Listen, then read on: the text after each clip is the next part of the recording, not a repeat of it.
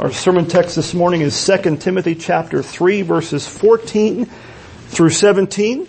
Paul writes, "But as for you, continue in what you have learned and have firmly believed, knowing from whom you learned it, and how from childhood you have been acquainted with the sacred writings, which are able to make you wise for salvation through faith in Christ Jesus. All scripture is breathed out by God and profitable for teaching, for reproof, for correction, and for training in righteousness, that the man of God may be complete, equipped for every good work." Well, the grass withers and the flowers fade, but the word of our God endures forever. Amen.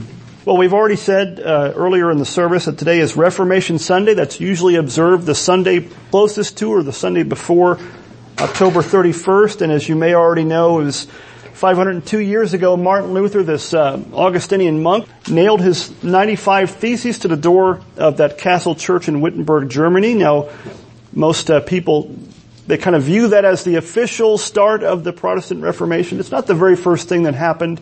There were people before Martin Luther that kind of paved the way for him in some ways. But most of us kind of mark October 31st as the date that marks the beginning of the Reformation. Now, if you don't know what those things were, what were the 95 Theses? We don't really talk like that much anymore, but what they were 95 points of debate or dispute over the Roman Catholic doctrine and practice of the sale of indulgences.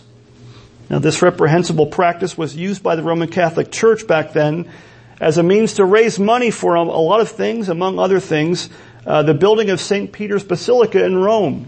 You can imagine how much money that took, and they had to find a way to pay for it. And so you could say that the Protestant Reformation was started over a building program gone awry in some ways. In some ways it's always about the money, and that's also true in some ways with this event with Martin Luther and the Roman Catholic Church. Now, what were indulgences? That's something we don't really talk about. We don't have those things today, but they were basically a way to pay. They were marketed, if I can use that kind of a crass language. They were put forward as a way, as a means, for the people in the church to kind of pay for the remission of temporal punishments for sin for the living, and sometimes even for the early release from purgatory for the deceased loved ones of the people in the church. Now you can imagine, the kind of, how effective that would have been, as bad as it was, how effective that would have been for the church in raising a great deal of money. Now, if you promise someone, if you put so much money in the coffers of the church, the church, by means of the merits of the saints and whatnot, will get your deceased loved one out of purgatory early. Think about your poor suffering grandmother. You imagine the kind of things that they would have said to get them to put their money in. And they didn't know any better because they weren't being taught God's Word. They were being deceived and led astray. And so what did they do? They would put the money in, and of course that basilica was built. Now those 95 Theses, if you've ever read them, if you haven't read them, I recommend that to you. You can probably find them online these days rather easily, but you might know that they don't mention justification at all. 95, we have trouble with 3 points in a sermon, 95 points of dispute about indulgences. I mean, that's about as thorough as I can imagine. Part of me is like, why didn't you just round up to 100 and think of 5 more? But think about that. He doesn't really mention the doctrine of justification by faith at all, but make no mistake, it was Martin Luther's understanding of the Bible's teachings on justification that was behind his opposition to those indulgences. He knew that man was made right with God only by faith in Jesus Christ alone, not anything else. And so in a sense, these indulgences were an intrusion on that. You got to think that the people that were hearing this stuff being offered, these indulgences being sold, that they probably had the impression they were buying forgiveness. If you could buy forgiveness, how much money would you give? How much is peace of soul and mind worth to anyone with half of a mind and half of a conscience? So people, you imagine, gave a lot of money that they shouldn't have given, and were given a false hope, and Martin Luther was aghast about that, and he was offended by it, and he stood against it when given the opportunity. Now, the doctrine of justification by faith alone, if you know anything about the Reformation, you know that's the doctrine that was at the forefront. That was not the only thing that was talked about, but it was the main thing that was debated and discussed and in the Reformation. In fact, sola fide, if you know some of these phrases, why we use Latin, I don't know, but it makes you sound more intelligent, right? Sola fide means faith alone, and that is one of the so-called 5 solas of the Protestant Reformation. Those include things like Scripture alone, Christ alone, grace alone, faith alone, and glory to God alone. Those are kind of the hallmarks of the Reformation. If you want to know what does it mean to be Reformed, what is the Reformation about, those 5 things, a grasp of those 5 things would go a long way to helping you understand what it means to be a part of the Reformed, the Protestant Church. Now, the doctrine of justification by faith alone has been called, among other things, the doctrine by which the church stands or falls. Martin Luther himself said that. John Calvin called it the hinge on which the Christian religion turns. The hinge on which the Christian religion turns. The Shorter Catechism, our catechism, gives, I think, about as clear and helpful a definition of justification as you will find. And it says this, Shorter Catechism question 33. What is justification? Answer. Justification is an act of God's free grace. He doesn't owe it to us. We don't earn it. It's an act of God's free grace wherein He does 2 things. He pardons all our sins. He forgives all your sins and accepts us as righteous in His sight only for the righteousness of Christ imputed to us and received how? By faith alone.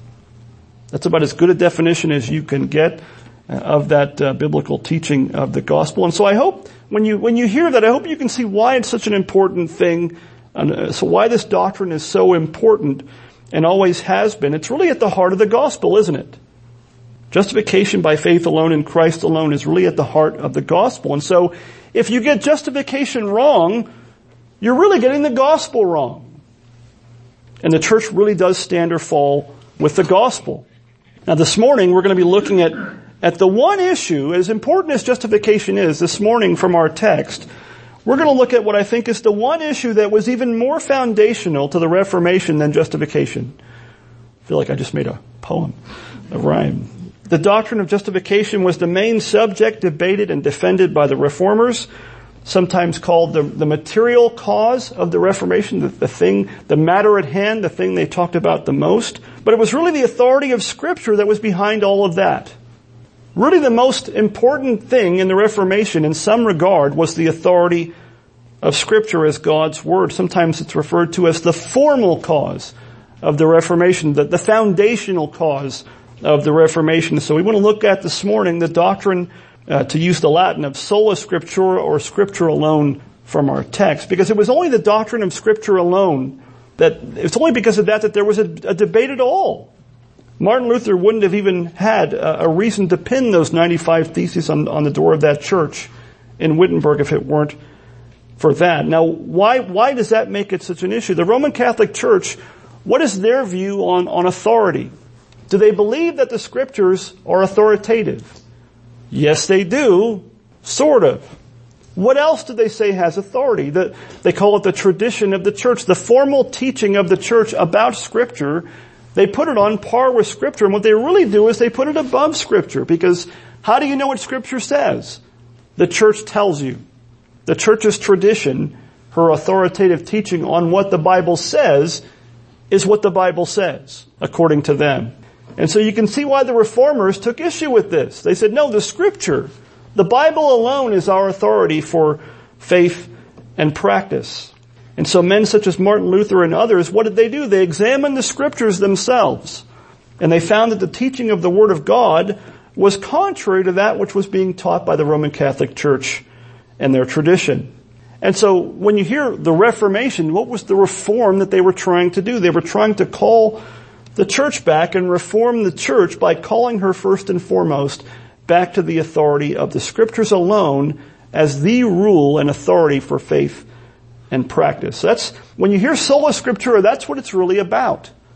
That's what it means to be for Scripture alone. It means that the Bible alone, because it is the Word of God, is the ultimate authoritative rule or standard for faith, that is what you believe, and practice, how you live.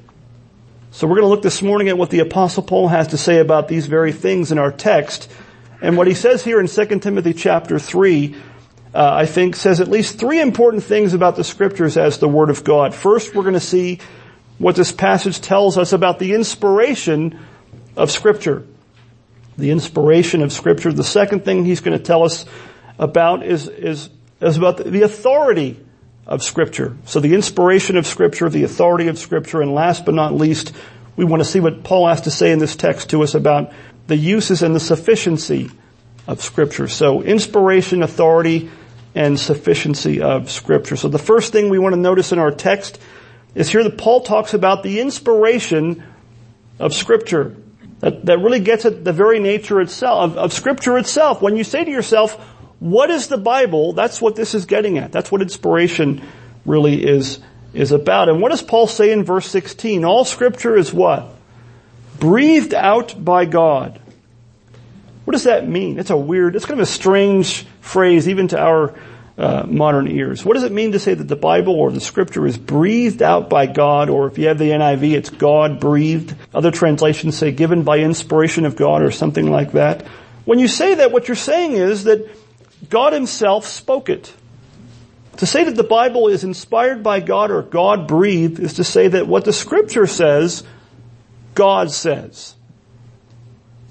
You can't really sum it up any more plain than that. The word inspiration has that same idea. Inspire means to breathe or to breathe in or to breathe out. So it's, what do you do when you talk? Most normal people, when you talk, you're exhaling. If you want to talk when you inhale, that'd be kind of strange. But, when you exhale when you talk, you exhale. That's the picture being painted here. That in the Scriptures, you have the voice and the breath of God. God is the one doing the speaking in the Scriptures. He used the human authors and their vocabularies and all that, but it's God's Word, the way He wants it, the way He wanted it. Notice also that Paul uses the word, one little word there, all. All Scripture is given by inspiration of God and breathed out by God. All of it. And what does that mean? If all of Scripture is breathed out by God and is His Word, it means that we're not free to pick and choose the parts of the Bible that we like. We're not free to pick and choose the parts of the Bible that we agree with. We're not free to pick and choose the parts of the Bible that we're comfortable with. I dare say there's a lot of parts of Scripture that some people would be very uncomfortable with, but we don't have the option to pick and choose. We don't have the option to edit it. If we did all that, the Bible would be a rather short book. And think about this, when you pick and choose, when you're tempted to pick and choose the parts of the Bible that you like or that you're comfortable with or that you agree with, what's the real standard? Is it Scripture or you? It's you. When you're putting yourself as an authority higher than God's Word. I'm going to pick and choose the parts I agree with or the parts that I'm comfortable with. You're making yourself a higher authority than God's Word, and so we must not do that. Now what was Jesus' view of Scripture? In Matthew 5 verses 17 to 18, the Lord Jesus Himself goes so far as to say this. He says, do not think that I've come to abolish the law or the prophets. That's a shorthand way of referring to the Old Testament. The law and the prophets is a way of saying the Old Testament. He says, I have not come to abolish them, but to fulfill them. For truly I say to you, until heaven and earth pass away, not an iota, not a dot will pass from the law until all is accomplished. He had a pretty strong view of the inspiration of the Scriptures. He's saying, he's using Hebrew words here, that not the smallest letter of the Hebrew alphabet, that's a jot or an iota, it looks like a comma. We use it, our letter will be Y, the letter Y. He's saying not the smallest letter of the Hebrew alphabet, nor the smallest mark of the pen, like a period, like a dot. Not even that will pass away from God's Word until all of it is fulfilled. Even so to speak, the dotting of the I's and the crossing of the T's, that's how we would say it these days. All of it is going to be fulfilled down to the very letter. That's how strong of a view Jesus Himself had of the Scriptures. Jesus clearly held to the inspiration and authority of the Scriptures as God's Word. Not only would it not pass away, it would all be fulfilled down to the letter, down to the smallest mark of the pen. And so this morning I ask, what about you? What is your view of the Bible? Do you believe the Bible is the very Word of God? And if that's the case, it has to change how you read it. That has to affect how you read the Bible. It has to change the way you listen to it when it's read or when it's taught or when it's preached. When you hear the preaching of the Word of God, the faithful preaching of the Word of God, we have to revere it and listen to it as the Word of God. Do you revere the Scriptures as God's Word? Do you receive the preaching of the Bible as the preaching of the very Word of God? That's what has to happen, among other things. We have to listen to this as the Word of God. And that brings us to the second thing we see in our text that follows pretty closely from the first thing. It's because all of Scripture is given by inspiration of God Himself and is the very Word of God. Because of that, it is also authoritative by definition. If it's God's Word, it is inherently authoritative, to say the least. That can't really help but be the case. If God Himself speaks in the pages of the Bible, then whatever He says in Scripture is not open to debate. In other words, we don't sit over the Scripture as an authority over it, in judgment over it. Rather, we must sit under the Scripture, so to speak. The Bible has the last say and really has the first say as well. The Bible, the Scriptures, must be the standard for all that we believe and all that we do as Christians. Scripture alone ultimately must settle our doctrinal and ethical disputes and debates. This is summed up well for us again. This is Westminster Day, right? Westminster Larger Catechism, question 3. It says this: what is the Word of God? Pretty short answer. Answer: the Holy Scriptures of the Old and New Testaments are the Word of God, and then it says the only rule of faith and obedience. The only rule of faith and obedience. The Holy Scriptures of the Old and New Testaments are the Word of God, and it's because they are the Word of God that they are the only rule or authority of faith and obedience. If they're the only rule of faith, what does that mean? It means that the Bible is what determines what we are to believe. The Bible alone must determine what you believe about God. The Bible alone should determine what you believe about yourself as His creature. The Bible alone should determine what you believe about the way of salvation through faith in Christ. Many people in our day, maybe many professing Christians in our day, reject that. They think of God the way they want to think of God. They think of themselves, not the way the Scripture teaches, but the way they decide to think of themselves. And not only that, but a lot of people try to think of the way of salvation as whatever the way they think it is, not the way the Scripture plainly teaches. That should not be the case. The Bible is the only rule of obedience or practice. What does that mean? The Bible teaches us what duty God requires of us as His people. In other words, the Bible tells us how we should live. How do we know what is right and wrong? Many people don't even believe in right and wrong in our day. They don't believe in objective truth. They say they don't. They really do. Many people don't believe in right and wrong, but how do you know what is right and what is wrong? The Scriptures. How do you know how God would have us to live? The Scriptures alone. How do you know the way of salvation through faith in Christ? The Scriptures alone. How do we know what it looks like to live a life of holiness unto the Lord out of gratitude for His great salvation in Christ? The Scriptures. The Scriptures teach us all these things. It's why God gave them to us, why God gave us His Word to begin with. Now we see a pretty good example of this idea of a believer submitting, or a group of believers submitting to the Word of God and letting it make all the determining factors for what they believe. And we find a good example of this in Acts chapter 17 with the Bereans. Remember the Bereans in Paul's missionary journeys? It says in Acts 17 verses 11 and 12, Luke writes the following. He says, now these Jews were more noble than those in Thessalonica, the Jews in Berea. Why? They received the word with all eagerness, examining the Scriptures daily to see if these things were so. Many of them therefore believed, with not a few Greek women of high standing as well as men. So what happened? What's going on there? Paul comes to Berea. He was on his journeys. He gets to Berea and he's preaching the Word of God to them. He's preaching the gospel to them. And where's he preaching it to them from? The Old Testament. It's the Scriptures they had at the time. And he's preaching the gospel, and what did they do? They did two things. They received it eagerly. They knew he was preaching from the Scriptures, and so they were eagerly awaiting and listening to what he said. And what's the second thing they did? They examined or searched the Scriptures daily to see if the things that Paul said were true. They measured even the apostles Paul's preaching by the Scriptures. They received the word with all eagerness. They were eager to hear Paul preach the gospel. They knew that if Paul was preaching from the Old Testament Scriptures, that the Scriptures were the Word of God, and they accepted it that way. And so I ask this morning, like the Bereans, are you eager to hear the preaching of the Word of God? Do you look forward to hearing the Word of God read and preached? Do you receive the preaching of the Word of God the way that they did? Because they're called noble-minded because of that exact thing. I hope that you do. And really that eagerness should have very little to do with the preacher himself. It should have very little to do with the person preaching. The Word of God should be the focus, not the person preaching it. Now, what else did they do? They examined the Scriptures daily to see if the things were so. What does that mean? Think about this. Remember, they're called noble or noble-minded. The Bereans didn't take Paul's word for anything.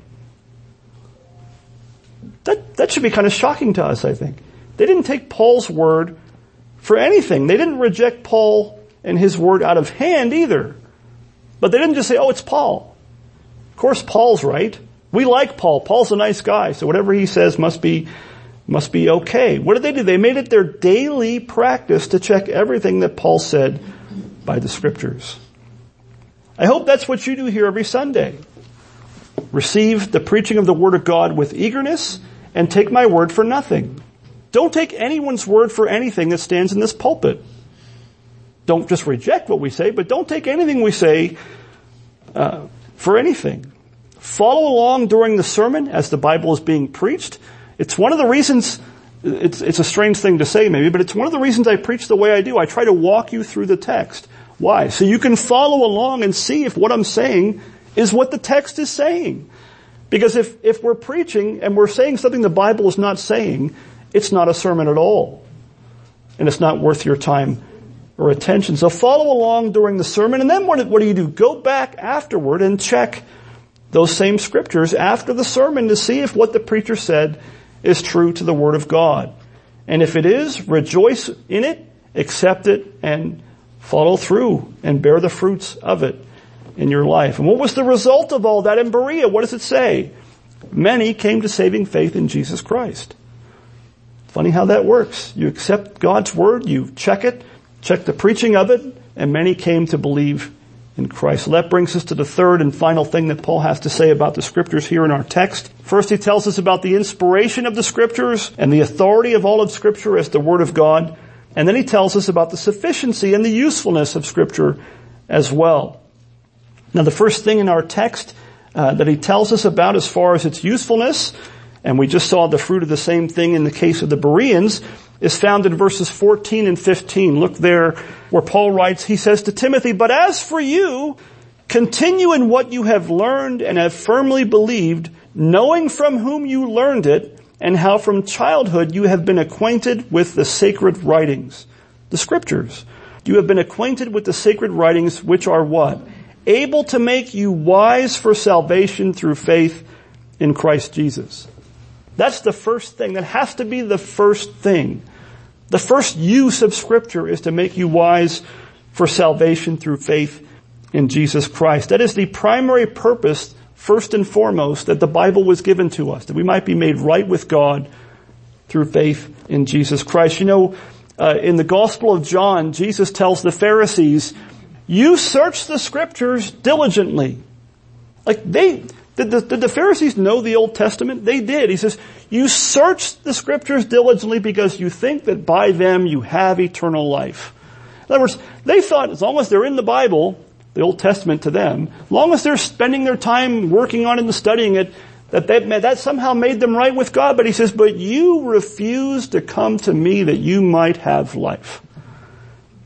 You can study the Bible till you're blue in the face, and if you never come to faith in Jesus Christ, all you're doing is heaping coals on your head. The Bible's not written for you to justify yourself. The Bible is written so that you might see your sin, see the judgment that you deserve at the hands of a holy God, and look to Christ as your mediator and live by faith in him.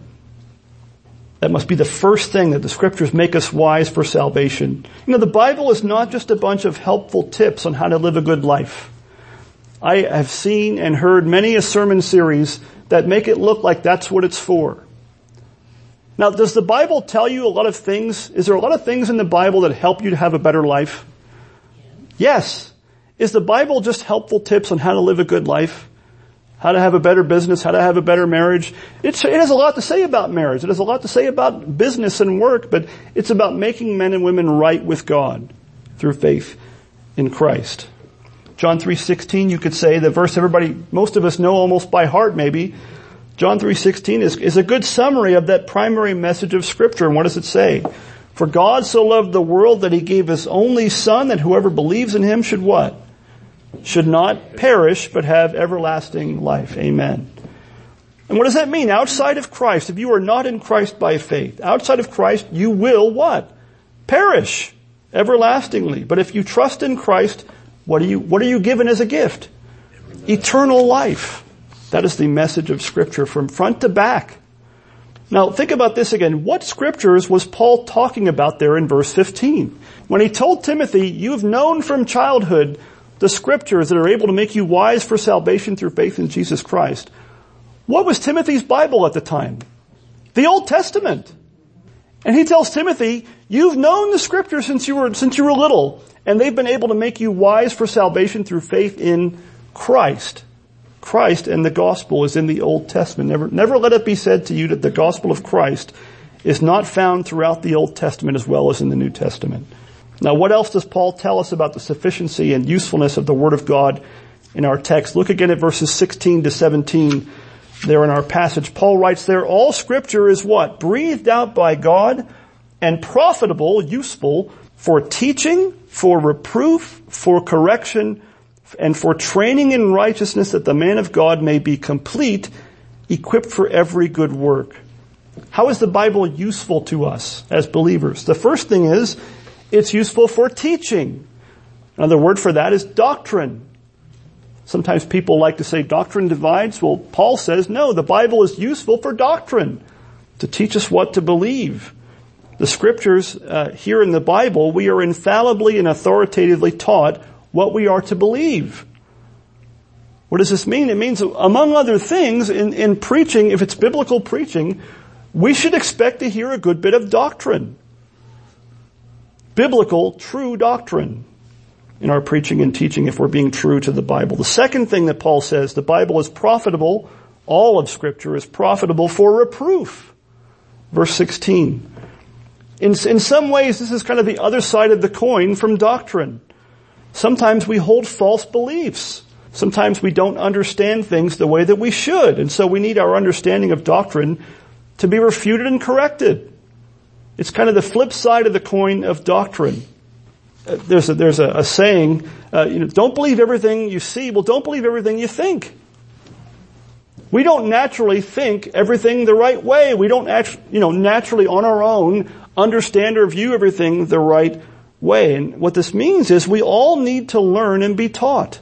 At times, the things that we believe and think need to be refuted or corrected.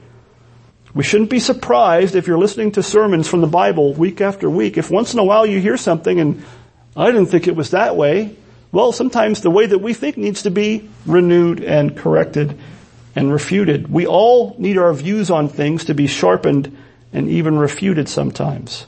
Thirdly, the Bible is profitable. All of Scripture is profitable for correction.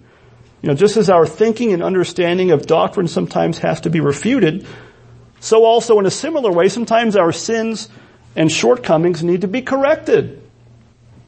And what does that mean? It means, when you're hearing the Bible being preached, if you're sitting under the preaching of the Word of God for any length of time, and you never hear something ever that makes you go, ouch, that you might even find somewhat offensive, there's probably something wrong. Unless you've reached and attained the resurrection already and we just don't know about it. None of us have reached that, right? Well, then so sometimes we need to hear things that we maybe don't want to hear. We need to have our thinking as well as our living corrected sometimes. There's not much More you could say about the Reformation than that. Even the idea that we need a reformation should tell you that. Both our thinking and our living needs to be reformed and corrected. And the last thing it says, the scriptures, all of them are profitable for what? For training in righteousness. Verse 16, that word has the idea of raising up a child through discipline. The same word there is used and translated as discipline in Hebrews chapter 12. The idea of discipleship and growth in grace is in view here. And again, I think this is the other side of the coin from correction. There's a negative side, there's also a positive side of being trained up in the way that we should go. And what's the result of all these four uses that Paul gives us here in verse 16? What's the goal of that? What's the result of that? What does he say in verse 17? He says, all of this is so, quote, that the man of God may be complete, equipped for every good work. So if you want to be ready to live for Jesus Christ, if you want to be equipped to follow Him and to follow His will for your life, if you want to be ready to be fully equipped for whatever God would have you do, you need the ministry of the Word of God. You need all of the Scriptures. Now that's why Paul said in Acts 20, he told the Ephesian elders, he said, he was innocent of the blood of all men. And why was that? Because he didn't shrink back. He didn't hold back or shrink back from declaring to the church and to the elders there the whole counsel of God. That's easier said than done. There are things in the scriptures that people don't like. And Paul, what did he say? He didn't shrink back from saying all of it. Whatever's in the Bible is there for a reason. It's all breathed out by God, and it's all of it, needful and useful for us as believers. We need all of the Word of God ministered to us to be fully equipped for whatever God wants us to do. If you want to be ready for every good work, we should be zealous, the Bible says, for good works. Those of us who have been saved by faith in Jesus Christ by God's grace. Well, how are we ever going to be equipped for those good works? By the ministry of the Word of God. By the work of the Holy Spirit within you, the Word of God, what does it do? It has a renewing effect on your mind, on your thinking. Romans 12:1. The Spirit uses the Word of God to change your thinking, to renew your mind. And because it renews your mind, it also has a transformative effect on your life. The Bible, all of it, is life-changing. No wonder Paul tells Timothy, if you were look at your Bible there in the very next chapter, 2 verses down the page, in chapter 4, verse 2, what does he tell Timothy to do? In fact, he charges him. This is really his argument. He's saying, because the Bible is breathed out by God, all of it, because it's authoritative, because it's useful for all these things, he charges him, verse 1 of chapter 4, I charge you in the presence of God and of Christ Jesus, who is to judge the living and the dead, and by His appearing and by His kingdom. This is a serious charge. This isn't just Paul saying, Timothy, I think this would be a good idea. Try to do kind of what I do. I charge you at the judgment of Christ, that Christ is going to come and judge. He says, verse 2, preach the word.